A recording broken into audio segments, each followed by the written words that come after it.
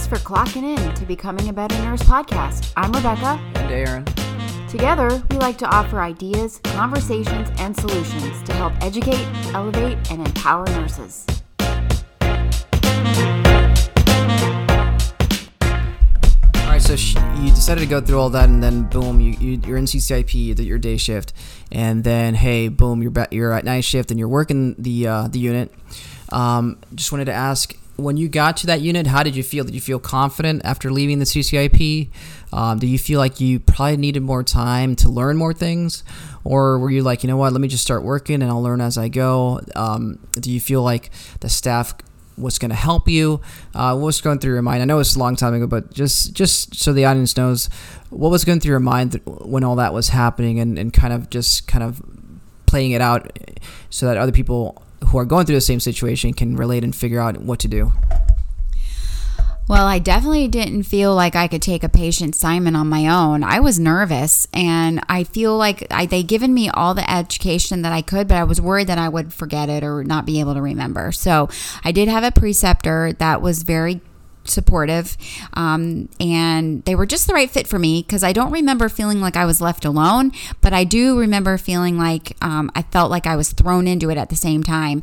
And I thought, okay, it's kind of like when I was nursing, brand new nurse, I needed to get my feet wet, I needed to get my own routine going, and then in 3 months I would looked back and thought, hey, I'm doing this and I feel more comfortable. So it was the same thing. I went my CCIP. I remember the first day I was actually there, they were doing report, and I was waiting for the nurse to do it, and there's a guy answered who was calling on the call bell, and he needed to go poop, and he was a COPDer, and he looked really purple, and he had taken his oxygen off, and I'm like, well, you should probably have your oxygen on.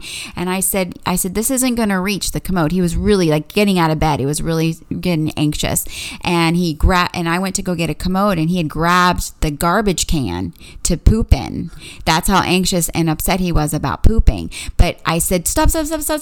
And right when I had him not get onto the garbage can, I had the commode there, he arrested, flat out arrested, pooped in the bed. I had to call a code. They had to stop report. We had to move him to a new bed because you can't do CPR and poop. That was gross. So we had guys come picking him up, put him into a fresh bed that was next to him. Thank God there was a fresh bed. And he ended up being intubated, and then he ended up being on the vent for the night. So that was my first, and I remember thinking, if I can handle that, I can do this with some help. So that's kind of how it started. And I do feel like I was supported, and I don't feel like I was prepared. At the same time, I felt prepared and ready to take on the job. And I kind of just thought, I'm going to just learn it as I go and ask questions, which is what I did. Let's talk about quite the initiation. I think everybody has a story like that when they first start ICU.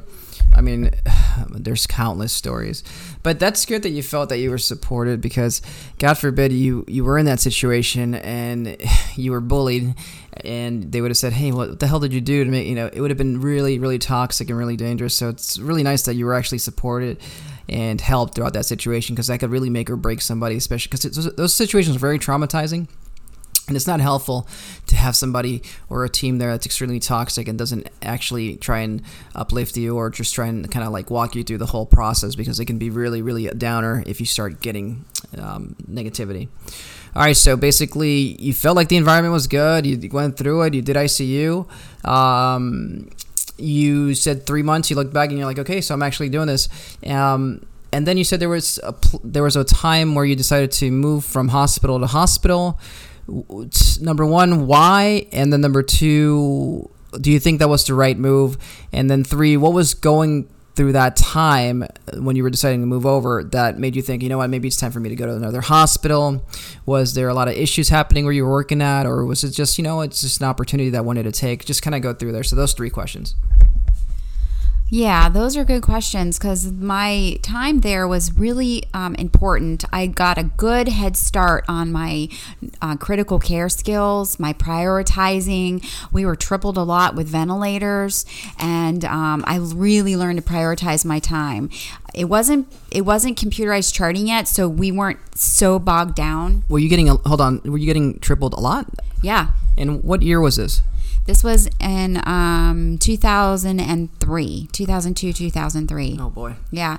And so we just learned how to work around it. And there was a lot, you didn't have computerized charting, you didn't have computerized medications. So a lot was simpler.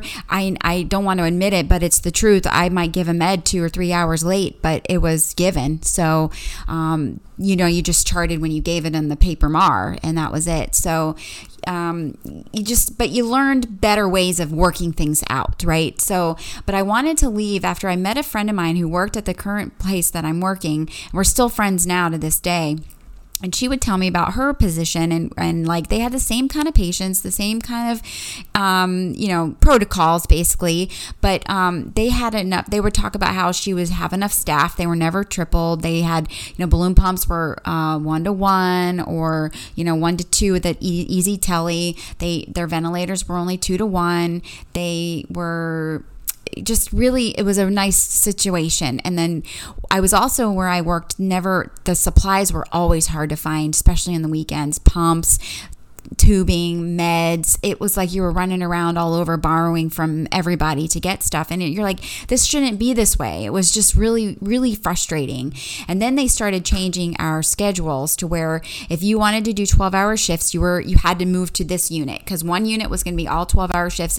And we had a lot of 8-hour people still. So a lot of 11 to 7 and 3 to 11 people that didn't want to change. And they kept accommodated them in another unit. So you had to move units. So I wasn't even going to be with my people anymore. It was really weird.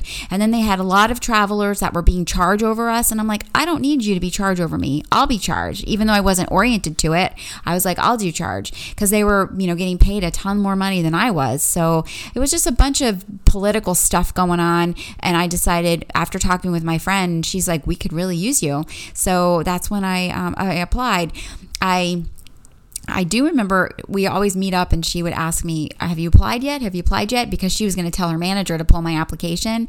And so one time we were going to go out and I'm like, she's going to ask me if I applied. Let me just get online real quick and apply. So I did a quick little online application and I submitted it. It was like maybe 20 minutes. And then we met up and she goes, did you apply? And I'm like, yeah, I did. I did this morning. And she's like, okay. And once you know, I got a call the next day and they wanted me to come into HR and get all my badges and stuff. That was it. I did a quick test. And then I'm like, so this badge means I'm hired? They're like, yeah, we'll get you your orientation date. So that was it. And I love being where I am at. It's the best facility. It was the best decision I ever made. I did miss a lot of the staff where I came from, but not that much because after you're not there, you realize, hey, I can live without these people and these people can live without you because you really get attached and you don't have to be attached to people because people come and go. And that's one thing I've learned over the years is that there's never a need to have that pull over you. You don't need to feel that way. There you have it, folks. So basically, she was going through. There's a lot of red flags. It looks like at the place where she was at. So, I mean, we're talking about improper staffing, where you're getting tripled pretty much every night. Lack of supplies, which is a huge safety issue, and many other things. I mean, it just seemed like a pretty bad place. And then when she decided to go to this new hospital, it looks like it was a complete 180. And if you're in the ICU and you're being treated like how she was, I mean, why not look for an ICU that actually has their shit together? Because that's going to make a world of a difference. Why work in a place where you're going to be burnt out every day instead of working in a place where you're going to know you're going to have everything you need? Even though it's kind of difficult during these times with everything just shifting after COVID, there are places that are well staffed and do have the right acuity for the right staffing. So it's possible and it's doable. You just have to keep looking for it, right? And then she went to this new place and it was complete 180. And sometimes you won't know until you go to these places. She had already like a foot in the door. So again, it's just if you know somebody in another location and they're kind of going to vouch for you and they're telling you it's a good place, I mean, why not? Why not give it a shot? She did talk about friends and coworkers and people just in general. You never want to burn bridges whenever you leave another place because you never know in the future if you're going to need to socially network with somebody in the future moves up and you have some connection, or you just might want to go back for some more money or some PRN positions. Never burn your bridges. And yes, coworkers, they come in and go. Friends, they come in and go, and that's just life. It happens. Now, I'm not saying because they come in and go, you have to treat people like crap. No, you always treat people with respect, be nice to them. But know that it's just a stage in your life, and this stage is going to be completely different from the next stage. This chapter will be completely from the next chapter, and you have to realize and accept that people come and they go, and as quickly as you forget them, they will also forget you, and that's just typically how it happens, unless you made a huge impact, which typically doesn't happen. You tend to forget people, and people forget about you, and you have to move on with your life. So we were at this new place. You were at this new place, and you were there roughly 18 years. And tell me about how. That's a long time. That's a long commitment. That's longer than some people have been married. So. What made you decide, hey, 18 years, I'm definitely going to stay here this long? I mean, obviously you never thought about leaving. So tell me about the good things within that unit that made you say, hey, it's just a matter of keeping on doing this work. Well, one thing is that it really ran smoothly. I really enjoyed the change. Number one, it took me a year of just getting over how happy I was being at a place that the staffing was good and that the unit was just so much different, and you had supplies. I mean, I was just like living the dream, getting used to the place, whatever. The second year, I became more comfortable, and not that I wasn't comfortable, but to the point where they were like, Rebecca, you can start doing charge. So that challenged me, made me feel like, gave me a different dimension to my job. So some days I would do relief charge. So you're not taking care of patients, you're doing more of the unit management. So that was exciting. I did that for a couple years, and then we ended up my mom ended up coming and working there. So that was kind of fun, and I had some kids. I had my daughter then, so it kind of like gave me an easy way to work. I could fit in work but be at home. So I did a lot of just maintaining my skills and just working and enjoying my work because I had kids and I only worked the part-time. So when I was feeling restless, when I stayed, it's because we started doing neuro nursing there, and it added a new dimension to the care. And so we ended up, I got my certification for neuro, I got my certification for critical care, and added a new dimension to my skill set. And then I became more of a leader and a liaison, a mentor, a preceptor. All those things just kind of kept me going, gave me a purpose, gave me a new direction staying in the unit, because it just added to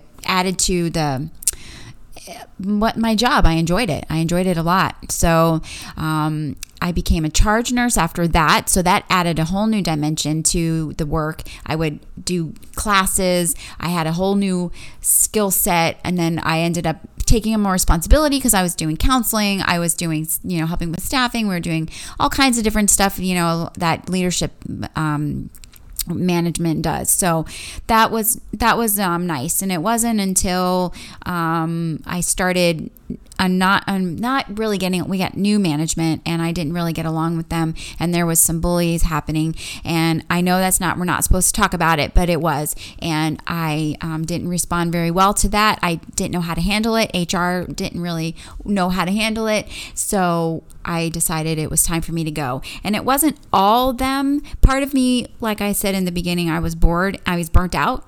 I was tired of answering call bells, and I was tired of running drips or worrying about this or that, drawing labs for the nth time. And it's just stupid stuff that you do. I was tired of drunk patients hitting me. I was tired of, being berated. Well, why didn't you do this? Why didn't you do that? And it was just not fun anymore. It was very, I got burnt out for sure.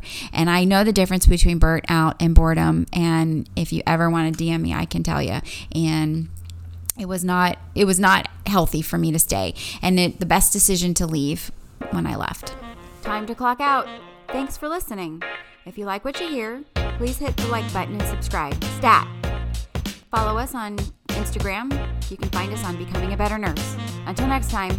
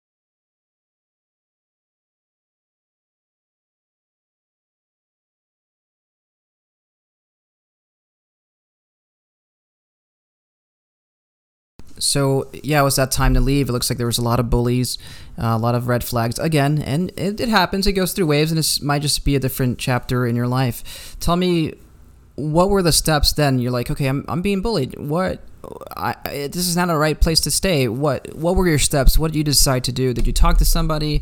Go from there.